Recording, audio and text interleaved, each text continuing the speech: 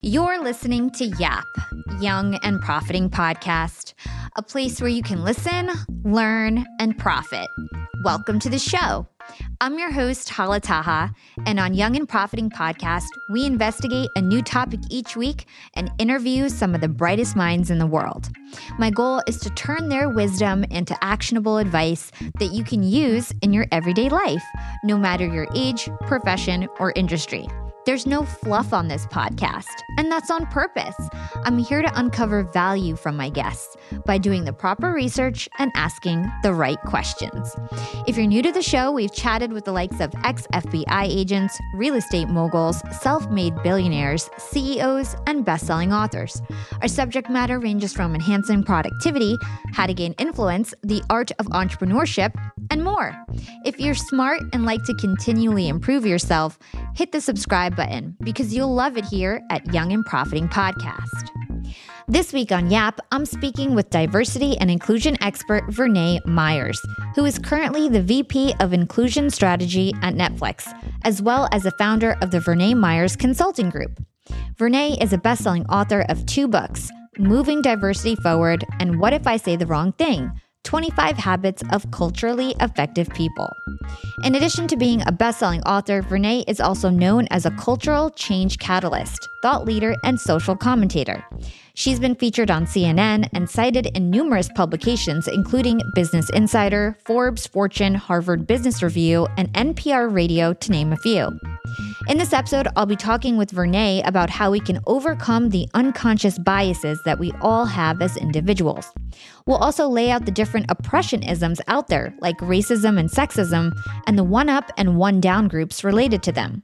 And lastly, we'll discuss microaggressions and how we can combat them with microaffirmations, and we'll uncover the difference between sympathy and empathy, and so much more. Hi, Vernā. Welcome to Young and Profiting Podcast. Hey, how you doing? I'm so happy to be here. Likewise, I think this is such an awesome discussion we're going to have. So you are the VP of Inclusion Strategy at Netflix, and it's Black History Month. So I figured what better topic to cover than inclusion and diversity this month. So welcome to the show. I'm very excited to dig into all the stuff you have to offer. You know, we do a lot of research here at Young and Profiting Podcast. So I found out that previous to this role at Netflix and before you had a consultant agency on D&I, you were a lawyer and you graduated from Harvard Law and you practiced law for over 10 years. So talk to us about how you made that shift from law into diversity and inclusion and what first sparked that passion. I arrived at Harvard Law School where there were more people of color than I'd ever gone to school with, right? Because prior to that, I was at Barnard College, Columbia University. So it was really, really positive. But then I got a job in a corporate law firm, and I was the first and only Black person they'd ever had. And they had no one who was like Latin, Latinx, Asian, you name it. I was kind of like breaking the color line, which kind of blew my mind because even though I'm old, it was still the 80s. And I'm like, what? So what happened is I started to recognize that there was just this paucity of Black lawyers, especially in the Boston area. Because, you know, Boston had still that reputation of being inhospitable to people of color, in particular Black folks. You know, they had the busing thing. It was all bad. And so I started really with just a project with a bunch of other Black lawyers, trying to think about what it is that we could do to increase the representation. And ultimately, after practicing for a while, we went and created an organization with a bunch of other people who were concerned about this issue, including many white leaders in those law firms. And we started a group that was a consortium of all of these different law firms trying to work on the issue of representation when it came to race. And then it started to expand from Black to Asian to Hispanic, Indigenous, Latinx. However, back there we were calling it Hispanic, whatever. We moved back and forth on these words. So that's how it all started. And I became the executive director of that organization. Then I went to the Attorney General's office and really spearheaded an initiative there. Then I decided to go out on my own.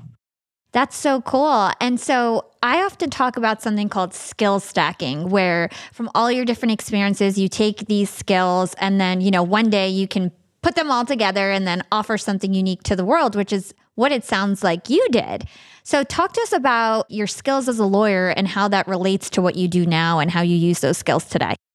Yeah, it's so interesting because I was talking to one of my colleagues from Harvard Law School yesterday, and I was talking about sort of what the good and the bad of a legal training. So the nice thing about legal training is that you're constantly looking for, you've got a critical mindset, right? Which is not to say negative, but it means that you're asking questions. You're looking for what isn't there. You're also trying to figure out what are all the arguments, what are all the perspectives?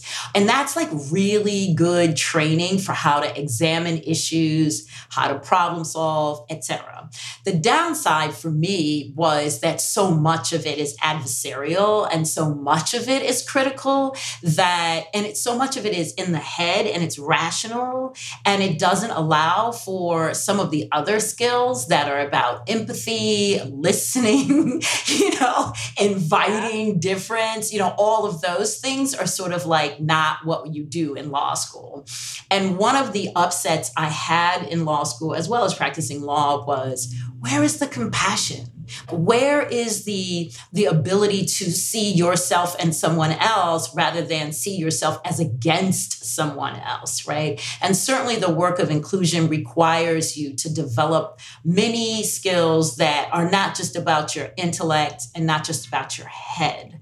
And so ultimately, I could take all the sort of critical thinking that I had been schooled in, and I could also add what comes actually much more naturally to me, which is collaboration and listening and building things together and looking for commonalities, that kind of thing. I love that. I think that's great that you were able to kind of take some of your experiences from law and then add on to them those soft skills that you were talking about. So let's lay some foundational context for our listeners. You have a unique definition of diversity and inclusion.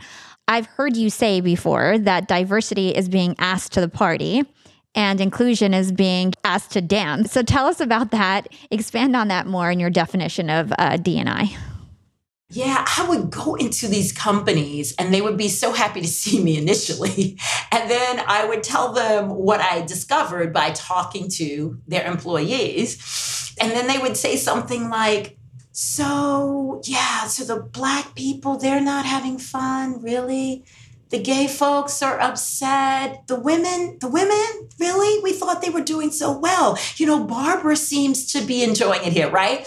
And then I would say, yeah, but what they're saying is they're here, but they're not in the lifeblood of the organization. They're not on the sexy projects. They're not at the highest levels. They aren't feeling a sense of belonging. And the response would always be, ultimately, well, thank you so much, but we're not going to change anything, right? Because I was dealing with very, very successful companies, and there was a real fear that if they were to do something differently, that they wouldn't be as successful. Somehow they thought they were going to invite difference and stay the same, right? So I kept saying to them, look, if you're serious about this, you're going to have to do something different. You're going to have to get folks off the wall. It's like a bad middle school dance. You remember those mixers where you would just hope someone would invite you to dance? You just lingering around the bathroom with your girlfriends or whatever, or the punch bowl or whatever. But the leaders are in the position, right, to really create true opportunity, not tokenism, not having one Barbara who is more like them than anyone else, right? Not just looking for themselves and trying to duplicate and replicate themselves, but really, really leaning into the power of difference and inviting that difference onto the dance floor. So somehow we came up with that particular analogy and it resonates across the world. And now that we're talking more about equity, I'm thinking about adding another piece, which is equity is kind of leveling that playing field, right? Because ultimately we want to share that power. We want to all together say, what's the music going to be? Where is it going to be, right? For folks who have disabilities, special physical disability, can I even get into the party, right? So there's still a lot of work to be done to get everybody on the floor and to get the value and the power of that fabulous cocktail of difference. See, it's so interesting how this space keeps expanding and expanding, because to your point, now everyone's talking about equity. Help us understand this concept of equity even further. You alluded to it, but I'd love for you to expand on that. Yeah, equity is finally we are going to tell the truth about the playing field, and it's not level. And I'm not the one who says there's no meritocracy, but I am the one that says some folks are in the meritocracy for sure, but a whole bunch of people don't even get to play in the meritocracy. So this is about an acknowledgement of a lot of institutional and systemic barriers to success for people who are super capable, but they just haven't had exposure or opportunity, or they've run into bias or discrimination, or they don't even know a job exists. That is what blows my mind, that especially now in the entertainment industry, there's so many fabulous opportunities and jobs, but folks don't even know, or they haven't seen themselves behind a camera, or they haven't seen themselves as a director, or they haven't seen themselves as their story represented. And so their understanding about what's possible is very limited because of seriously long-term exclusion. And in many cases, purposeful exclusion. Not just unconscious bias, which I talk a lot about, but consciously trying to maintain dominance and power in a group of people. So what you're talking about now really just sparked my recollection of imposter syndrome, right? So a lot of people in this world, a lot of people who are often, discriminated against, we're the first ones to have imposter syndrome and think we're not even qualified to have these jobs that you're talking about. So tell us about imposter syndrome and how it actually relates to diversity. You know what? I was new to this concept because I kept saying to people, what are y'all talking about? And they were like, how you feel like you're not supposed to be there. And I was like, oh yeah. In fact, I just did a piece on this where I do remember arriving at Harvard Law School and thinking that it was just a matter of time before someone was going to be knocking on my door and saying, oh, sorry, that was actually a mistake. You're not supposed to be here, right? Because each time, and this is the truth, each time you go to another level in your life, every time you're courageous enough to say, I'm going to try something, you are going to have to reckon with the fact that you are in a place you've never been before. You with people who are good and maybe even better, but you have actually done the work to get there. So one of the things that I realized is, no, nobody made a mistake. You're here. You worked to get here. Now, do what you know how to do so that you can go to the next level. So that's one thing I really want people to recognize. The second thing is it's a whole bunch of people suffering from this. White men suffer from this. Some people say not frequently enough. I'm going to, but it's all of us, depending on your personality, your background, your lived experience, it doesn't just visit folks who have traditionally excluded groups or whatever. However, there is a way that racism and sexism and other forms of bias and institutionalized kind of systemic bias that suggests that maybe we're not as good, right? So then we start internalizing that. And then we don't even need racism because we already put ourselves in a position of not being able to be our best selves. We have our own limitations. So much of the work we have to do is to take the limitations off of ourselves, right? And to not believe that we're not as good. The counter to the imposter syndrome is to stand up in your fullness. And I think sometimes people don't realize that.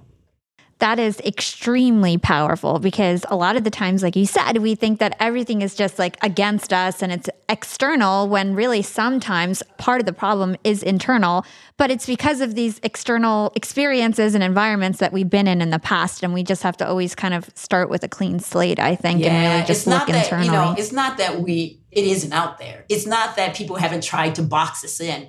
It's just that they don't have to try if we box ourselves in, right? So we got to just keep pushing it. There are ways that we cope, really important. So we don't, have to deal with a lot of nonsense and trauma and stuff. But then there are ways that we can keep pushing. We got to keep testing. How much space is it, right? Because folks talk about like the dog that's chained up in a yard for a while. And then all you have to do is do that for a while. And then you can take the chain off of the dog and they'll stay in the yard, right? And it's just because they're accustomed to that. And so I want to encourage people to take the limits off, no matter who you are, no matter what your identity is, no matter what your lived experience is, like really think possibilities, because that's the thing that motivates us to be our best selves. That's very inspirational. So thank you for sharing that.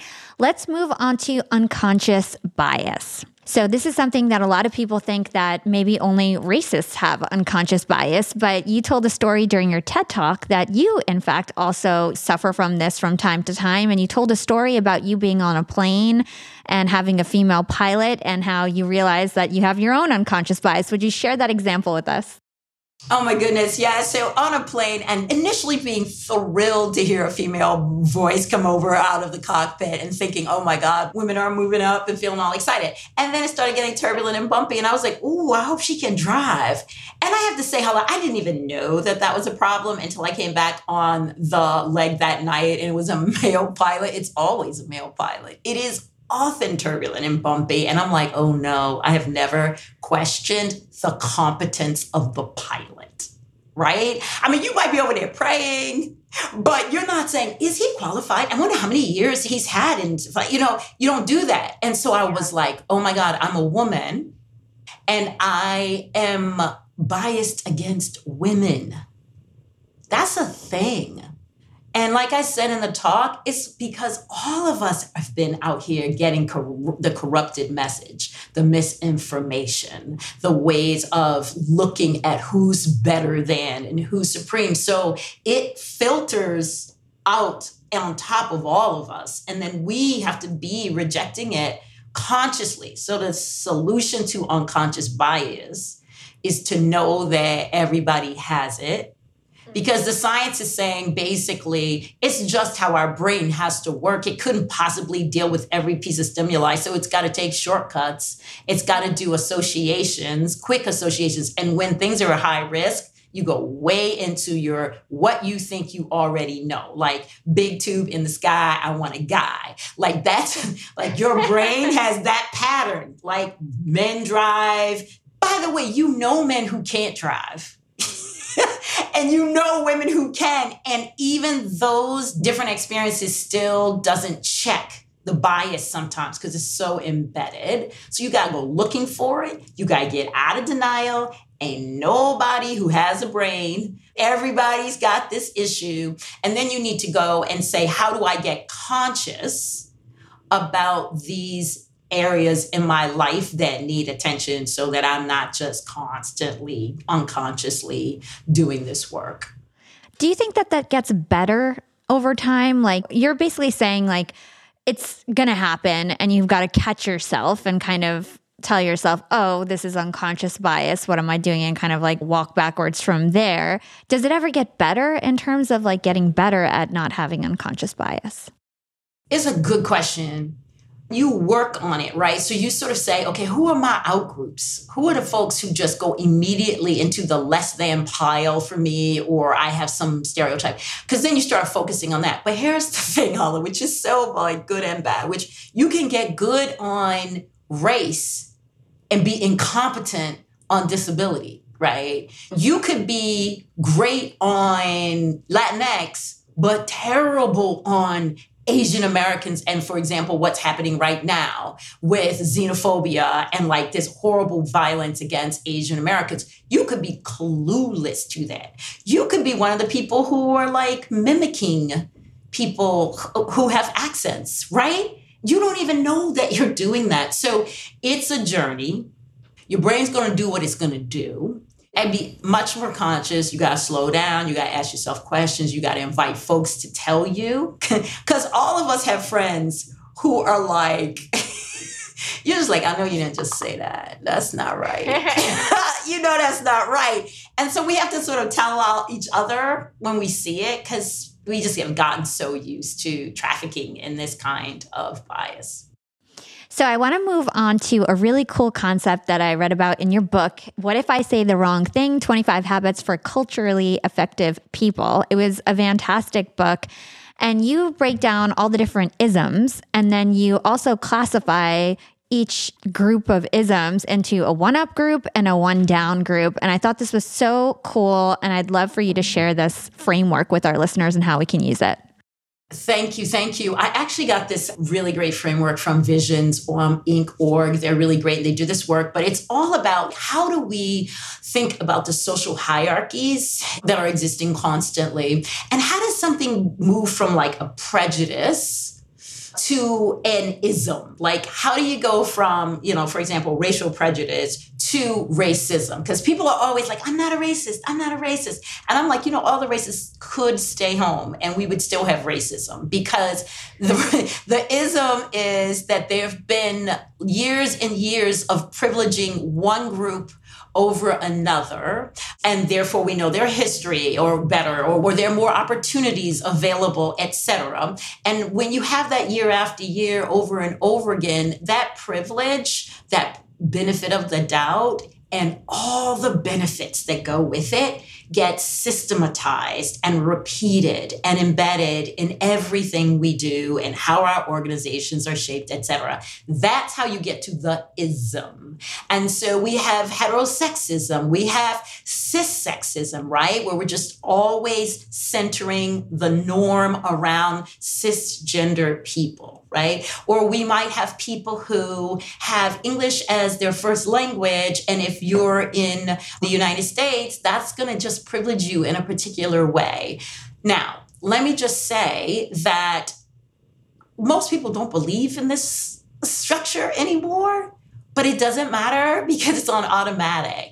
And so that's why people keep talking about anti-racism, anti-sexism, right? Because you've got to be proactive to get rid of the status quo, because the status quo is racism. And so in this chart, you say, which is the group that has been targeted as not as good, less than, and which are the groups that have been given the benefit of the doubt and the privilege. And that group is called the up group. And then the group that has been excluded, marginalized, is called the down group. And the reason we say that is to talk about power, because these positionings make a difference from dominance, representation, and power, including the power not to pay attention to the inequity, right? Yeah. And to maintain the dominance. So that is a framework that I think helps people pay attention to where folks might be experiencing less opportunity, even though you personally love those people, right? And I put it in quotes, right?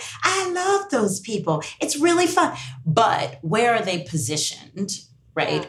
The one other thing I wanted to say about that is that this is low guilt, because for the most part, people don't believe it and we didn't create it, but it's high responsibility to try to level these things out. Yeah. And so just so my listeners really understand this, like, let's just take an example. Let's take a 60-year-old Black woman. So ageism, she's got a 1 down, right? Sexism, she's a female, another 1 down. She's Black, so racism, another 1 down, right? And if you're a 30-year-old white male, you've got 3 ups. So it's like you've got to treat people differently because people are facing different circumstances. And like Vernā said, it's not because somebody's mean or bad, it's just the reality, right, of the world. Absolutely. I mean, and you just described me, by the way. So that's interesting. And I also came from a working class background. So a number of one downs. But the cool thing about this awareness is that you start realizing what your one ups are, right? Because we all have multiple identities. So I was educated in the most, one of the most prestigious schools. I don't have any disabilities. I make a good amount of money. So I have, I'm English first language, US born. I work a lot in the US. That works real well. Even around the world, that works real well. So the other really awesome part about this, you get to see your privileges and your lack of privileges. And by the way, most of us have both. Most of us have both. So even though you're like, oh, I know what it's like to be marginalized, pay attention to the areas that come easily for you, because that's where your privilege is and that's where your power is. Yeah. And I'm definitely going to stick a link to this chart in my show notes because I think it is so powerful and so useful for everyone. So let's talk about as leaders. And I think that everyone is a leader in their own capacity, whether they lead teams or not. How are we supposed to kind of challenge this idea and support people who are in the one down groups, as a manager or a coworker? Yeah, and this is where I think all that ally work that has been happening is so positive. People are now calling it being co-conspirators or, really just accomplice. There are all these different names. But one thing is, I would say all of us have an area where we can be allies, right? And I want to make sure, I said also when up is where the power is, it is, because that's where you can be an ally. But I don't want to misrepresent. There's a lot of power in the one down group too, right? Or we wouldn't be where we are right now. A lot of brilliance, happy Black History Month, a lot of resilience, a lot of creativity and innovation, community, all very powerful on both sides. That is why as an ally, you don't approach helping around equity from a pity position or a sympathy position. It's really empathy, understanding what it's like to be in someone else's shoes and what their lived experiences are and where the barriers are so you can help remove them.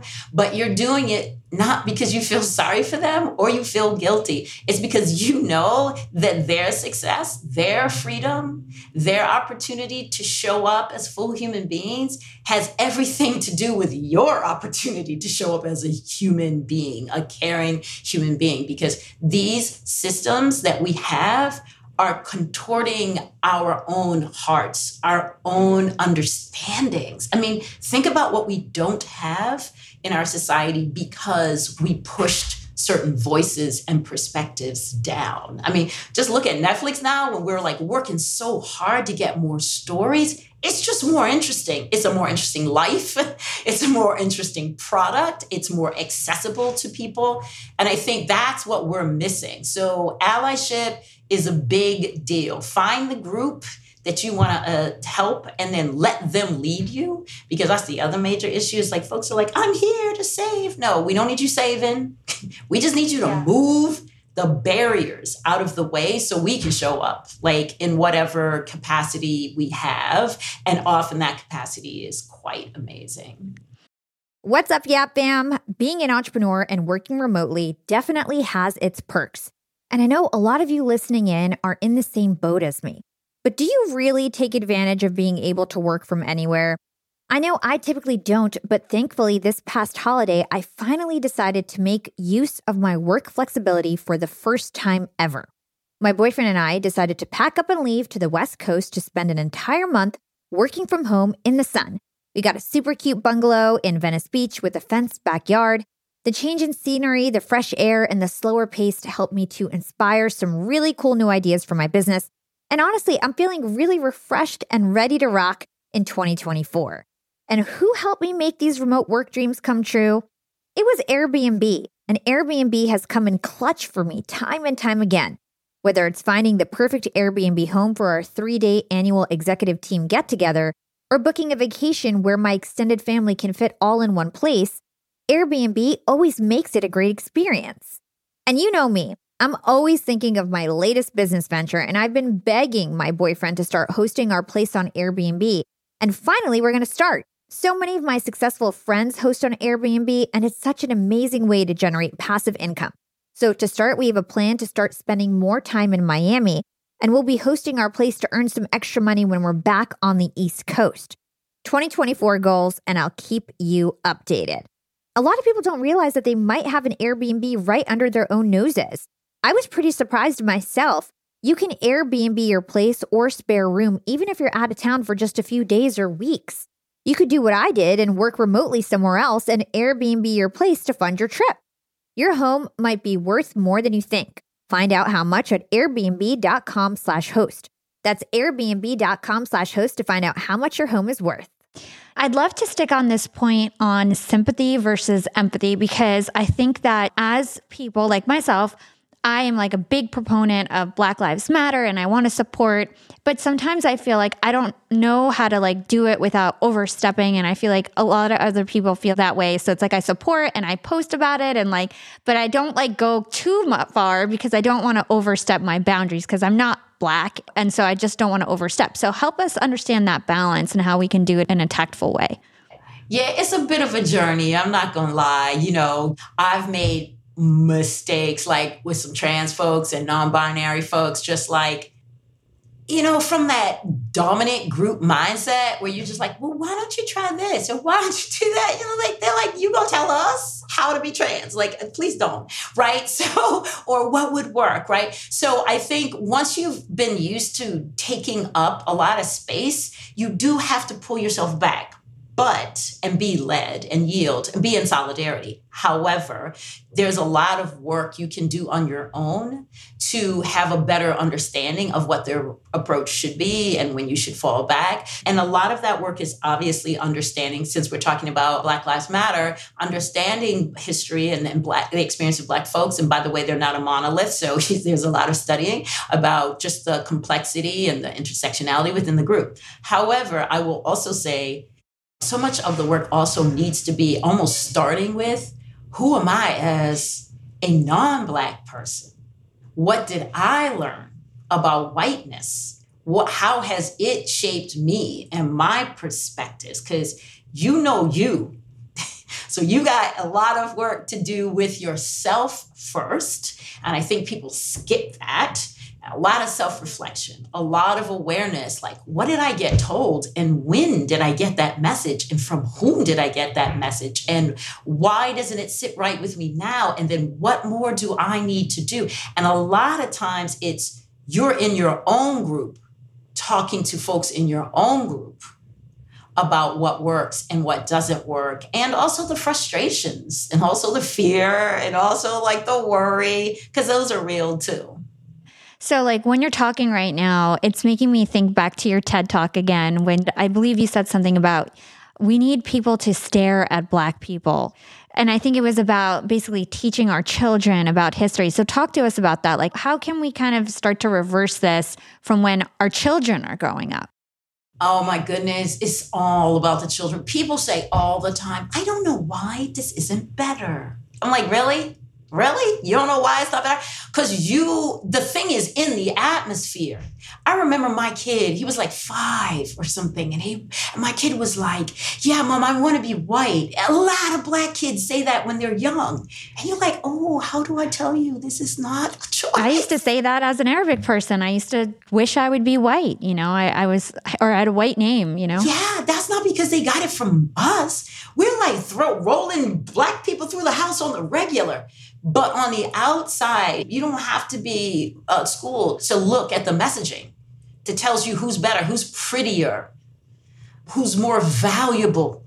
So what that means is the only way your children are going to be anti-racist is if you do proactive work to help it spot. They need to spot it. They need to see it. When you're in the marginalized group, you're like, oh, you can see the systems. You can see all the fake.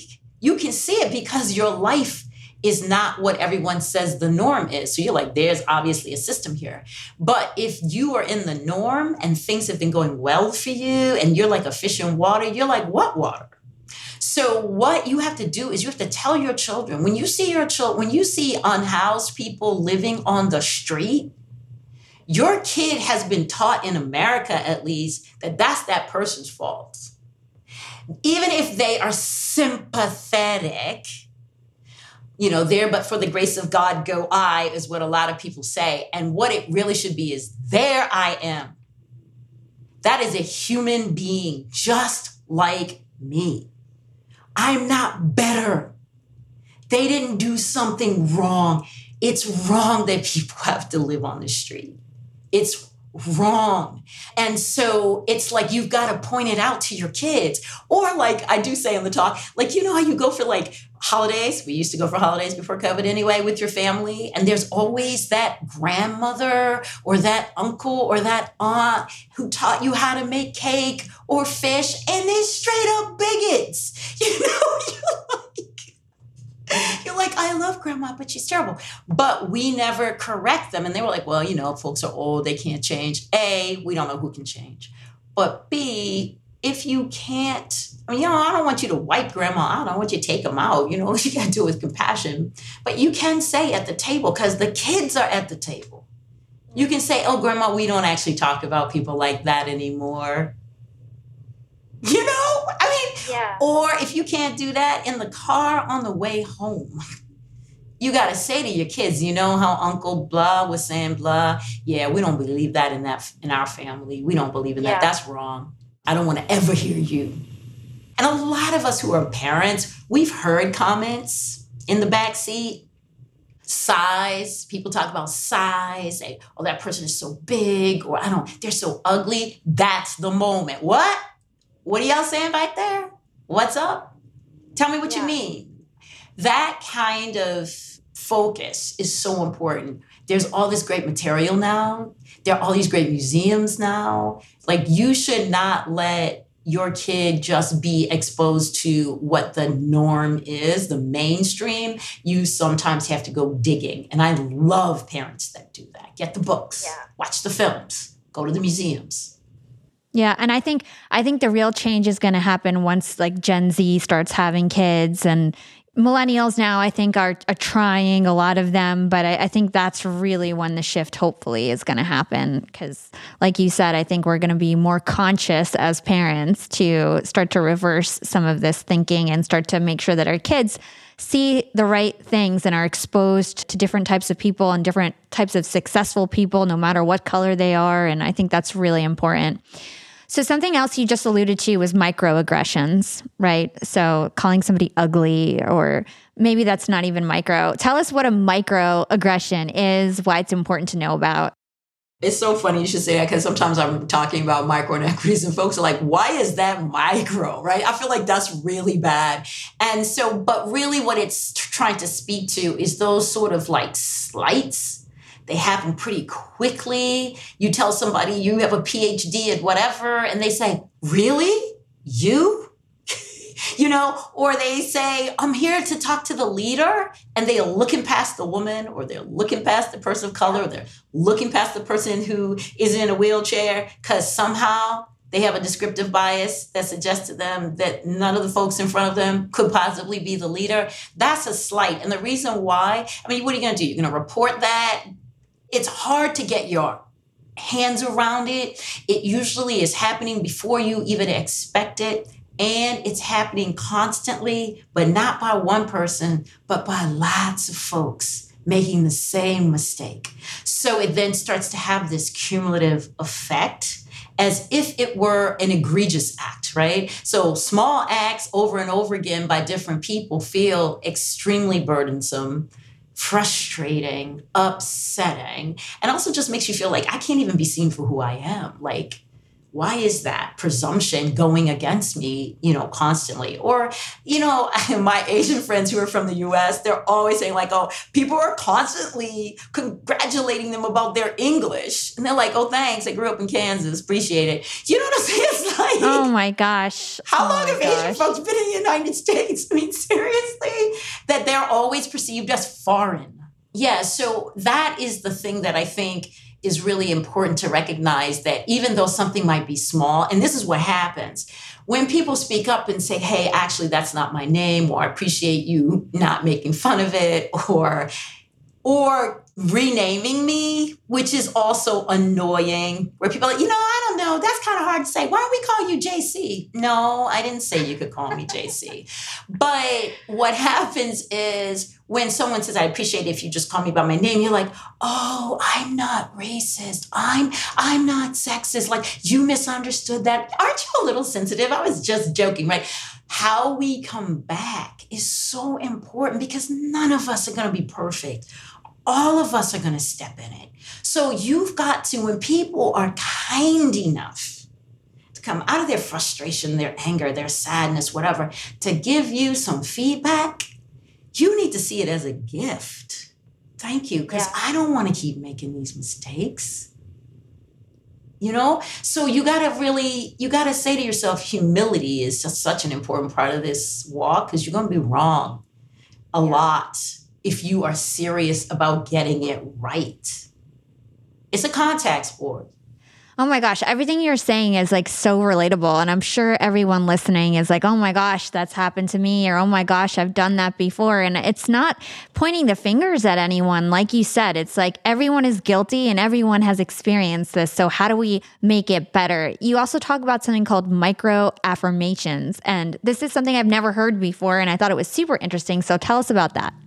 It goes a long way. Small stuff can be painful, but small stuff can actually also be incredibly beautiful, which is to say that you can say things like, thank you, right? So hierarchically, sometimes we see, certain people get thanked, other people don't. You can say things like, you can acknowledge where people have had great success, especially when you know there is a negative stereotype about them. You can learn how to pronounce people's names, right? And get them right? Because, when my name is mispronounced, I'm not mad, but boy, when someone gets it right, I feel like I love you. There are just things where also you can, when you're in a meeting, you can actually keep a list of who you called on, because a lot of times our biases show up in that. I'm a very gregarious person. I'm looking for the gregarious person. So I'm calling on there, or people who are very expressive, right? But sometimes if you keep a list, you can check to see who have I been calling on and who haven't I been calling on, right?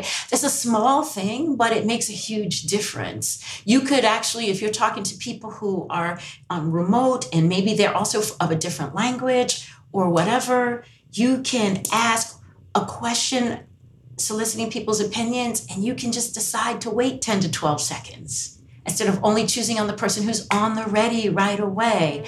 They're just small things, especially leaders, because people look at what leaders do.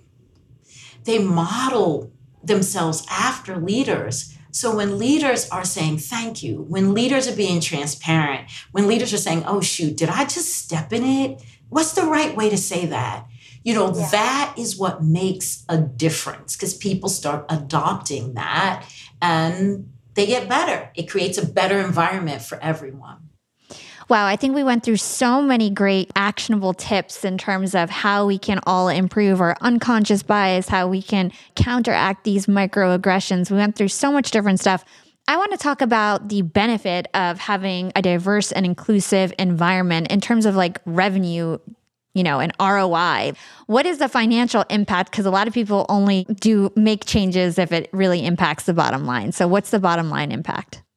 Yeah, the bottom line pretty much is you don't want to be a company going into the future unless you have diversity and inclusion, because you've got to find a way constantly towards innovation. And you've got to find a way to satisfy your customers or your clients, whatever it is. And that group is only getting more and more diverse and more conscious, right? And you have to actually create new things and break up old think, called groupthink, right? So what the science is suggesting is that if you have diverse perspectives, and that often is correlated with diverse identities and life experiences, you have sort of the ingredients for having much more innovation and a better opportunity to predict what the needs will be. And so that translates into, for example, if I use our company, our company's ability to produce more and more innovative content and to do it on a service that's more and more accessible to lots of people all over the world. We have dubbing. We have, all sorts of languages. We figured out how, if you can't see, we can narrate a show for you. You just have to select that particular thing.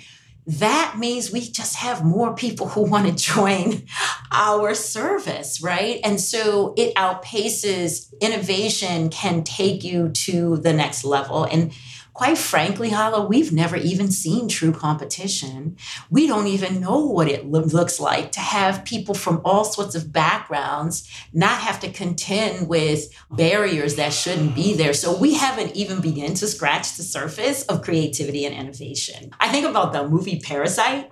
I remember watching that and thinking, oh, this is fresh. This is new. This is interesting. That we haven't even scratched the surface. And so I think there's some bottom line things, but I also think about bottom line is how well your employees are humming, how well they're working together, team efficiency, how much you can keep people in your environment instead of having them leave and having to hire new people and get them up to speed. That's money too, right? But it's also sort of what kind of environment you are creating to foster the kind of innovation that you want and need to be not just profitable, but relevant. Relevant. And the one other thing I wanted to say that I didn't answer, which is that whole idea between the sympathy. I didn't mention that, the sympathy and empathy. Yeah, let's talk about that. Because I do believe that initially a lot of people come in with the sympathy, like, oh, those poor people. The people are not poor. And it's not their inadequacy. It's the fact that we've had this exclusion. And in many cases, it's been a direct impact on marginalized groups, but it has also made a difference and an unfortunate difference for the people in the norm because they don't have certain skills. They're guilty. They feel guilty about certain things. They get stuck in a one mindset, right? So they have also suffered the result of this exclusion. So it's not about sympathy for other people. It's like, how do we build a more humane, dignified way of living with one another through all of our differences? But then you go to empathy to figure that out, to understand what is happening that I haven't experienced, that if I did, I could build a bridge, I could understand, I could be more open, and I could actually benefit from it. The last piece for me is compassion, because compassion goes beyond empathy. It says, now that I know, what am I prepared to do?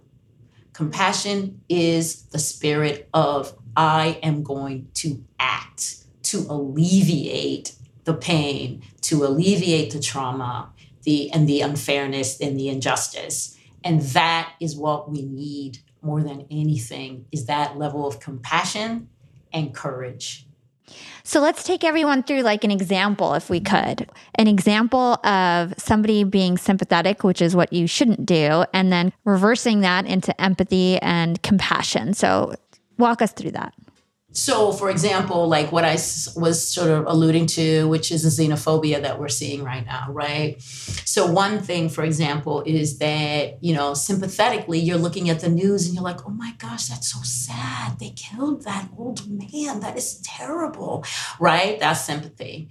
Empathy is actually remembering that you may actually have some Asian friends and you might actually have some Asian colleagues, and you might open Google and put the word xenophobia or anti-Asian racism in, and you start reading. You start hearing people's stories. You start saying to your colleagues, hey, I hear this is happening. I am with you. I am sad to see this. I'm here for you, right? Compassion looks like you're at Trader Joe's and you see somebody push in front of an older Asian woman. She doesn't have to be older, whatever. And you say, excuse me, I think she was first. Or if you see some violence headed towards someone, you go over to them. And this is what I learned actually during 9/11 and all of the horrible violence against anybody who wasn't American, but especially Arabs, especially folks who were Muslim, right? And people don't know the difference. But, it was even happening in Sikh folks because they were wrapping their heads, because they wrapped their heads and people were getting... What they said is you don't even necessarily have to go at the person who's committing that atrocity or that violence. You can just go to the person who is the victim and say, hey, girl, what's up? I'm so glad to see you. You just interrupt it. Or you might say something like, hey, I need directions. I'm wondering, do you want to walk with me? Because I'm trying to figure out where we're going. Yeah. So trying to learn how to interrupt the bias, because it's not enough to be conscious. You then have to put it into action. And that is what compassion looks like. It's also when people are telling your story, you're not trying to take up the space with your emotions. You're really trying to hold that space for them. And that's another thing that allies are learning. You can't center yourself with all of your emotions. You got to be there for other people because they're bearing the direct impact. Yeah, Bam, I want to talk about focus. When I started my LinkedIn Secrets Masterclass, I needed to focus on creating the best course possible. I didn't have time to worry about how to set up my website and collect payments, and that's why I set up my store on Shopify. Launching App Academy through Shopify was one of the best decisions I've ever made. We made nearly $500,000 so far, and since I sell a course, that's pretty much pure profit. Are you ready to be young and profiting too? Then launch your business with Shopify, the global commerce platform that helps you sell at every stage of your business, whether you're a side hustler, new entrepreneur, or rocking a multi-million-dollar business. And it doesn't matter if you're selling scented soap or a marketing masterclass like me. Shopify helps you sell anything, anywhere, from their all-in-one e-commerce platform to their in-person POS system. And when it comes to e-commerce, Shopify turns online window shoppers into actual buyers with the internet's best converting checkout. We're talking 36% better on average compared to other platforms, with features like abandoned cart campaigns, discount promo codes, and so much more. Fun fact, Shopify powers 10% of all e-commerce in the US, including huge brands like Thrive Cosmetics and Allbirds. No matter your stage, no matter if it's online or in person, Shopify is always the right commerce platform for you. Because businesses that grow with Shopify. Sign up for a $1 per month trial period at shopify.com/profiting, and that's all lowercase.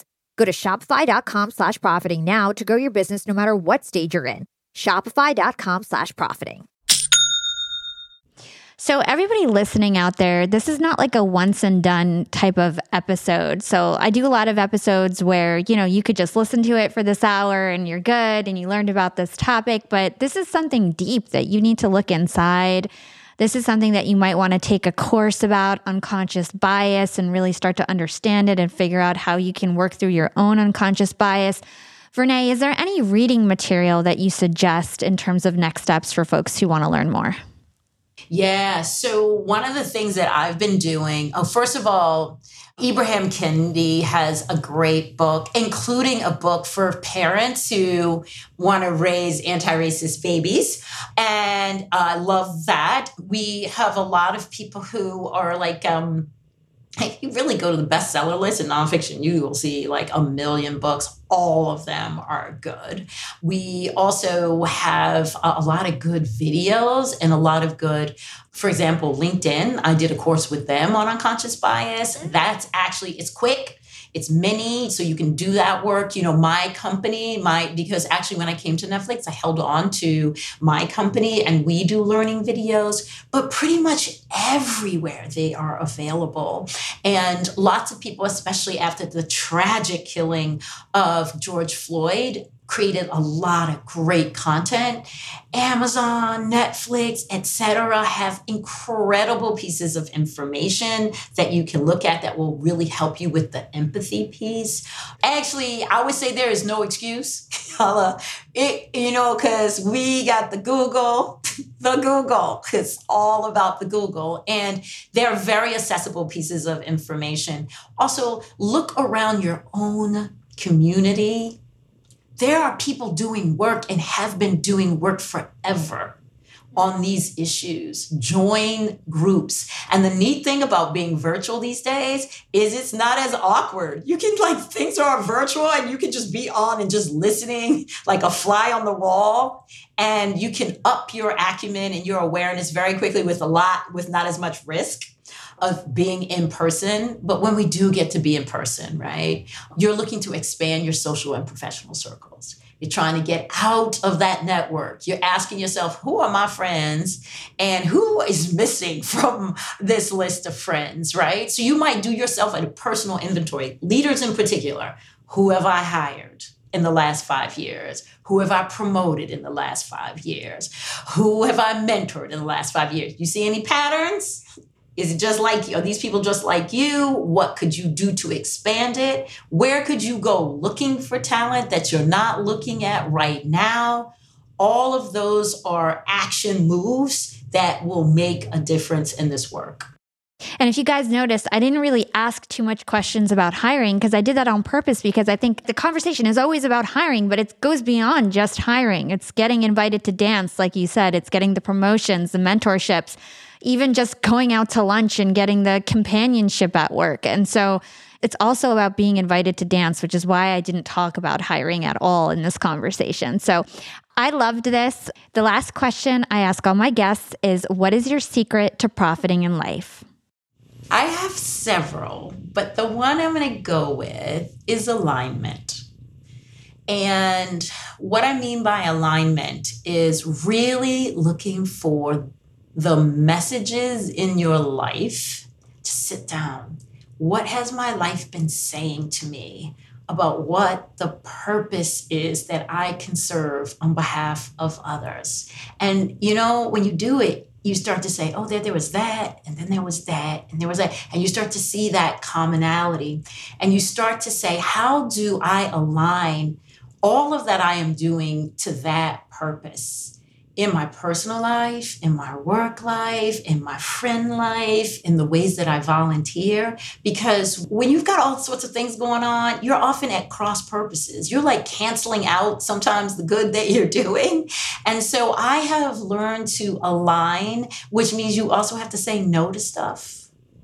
Because you're like, that doesn't actually go. But once you realize, and you try to say where your vision is and you understand your purpose, opportunities come by and you're like, oh, grab that one, because that's part of the flow. And that's the other piece I would say. Alignment helps you get into flow. What it also does is it helps you to say no to things that might be great. They may be great, but they're not in the flow. When you get in the flow, there's a certain kind of efficiency. There's a certain kind of profitability, and then it just keeps feeding on itself. You feel good inside. You're projecting clarity to folks. You are attracting more opportunities, and you're letting go. So much the secret is let go as quickly as you can. Stay with reality. We spend so much time saying, why isn't it like this? Can't believe this happened to me. I don't know why she treated me like. There's a lot of that going on that takes up a lot of energy. It is what it is. You don't have control over everybody. You don't have control over nobody except yourself. So what's your flow? What's your purpose? How you giving back? Why were you brought here? And then how are you going to keep unfolding and evolving? That is super, super inspirational and powerful stuff. Thank you so much for sharing your secret to profiting in life. And where can our listeners go to learn more about you and everything that you do? Hala, you are the sweetest. I'm so glad to be here. So I'm on Insta at Vernā Myers. I'm also on Twitter that way, and I'm on LinkedIn. It's all at Vernā Myers, Verna Myers, Myers. And you can also go over to my company site over it's called Vernā Myers Company, TVMC. Lots of possibilities there, but I hope this has been helpful. It has been. I think everyone's going to really enjoy this episode, and I can't wait to put out the micro content. Thank you so much. Thank you, Hala. Much, much blessings to you. Thanks for listening to Young and Profiting Podcast with Vernā Myers. Diversity and inclusion isn't always the easiest thing to talk about, but I hope today's discussion helped to simplify the topic and shed some additional light. For me, my biggest takeaway in this episode was when we were talking about unconscious bias. To me, this is super interesting because unconscious biases are these blind spots in our unconscious mind. Our brains are highly habitual. They reach to conclusions without immediately telling us that they're doing so, and our brains look for things that go together. And so it's important to pause and step back and think about what have you been habituated to understand goes together. Maybe it's gender bias and that assertiveness and confidence is only for boys and it's positive for boys and negative for girls. Or maybe it's age bias where if you're giving out technology work, you might give it to a younger person instead of an older person because for some reason you think that the older person can't handle the work. But that's not true. These biases are stories that we make up about people before we actually learn who they are. And I personally think that unconscious bias is one of the main roots of all the problems we're having in society. And people are in denial about their unconscious bias. Unconscious bias doesn't mean you're a good or a bad person, but until we can accept that we all have this, we can't move forward because we can't learn and improve ourselves. And I would suggest that as a person who wants to be a good member of society, and if you want to kind of destroy racism and sexism and all these isms that we've been talking about, I would encourage you to figure out what biases are most likely to influence you. There's quizzes you can take out there. There's courses you can take about unconscious bias. Figure out what unconscious biases that are most likely to influence you and your decision making. Once you know that, every time you get those fleeting thoughts in your mind that happen so quickly, you're going to pause, step back, and take measures to make a different decision based on the truth rather than your brain just trying to quickly make decisions on your behalf.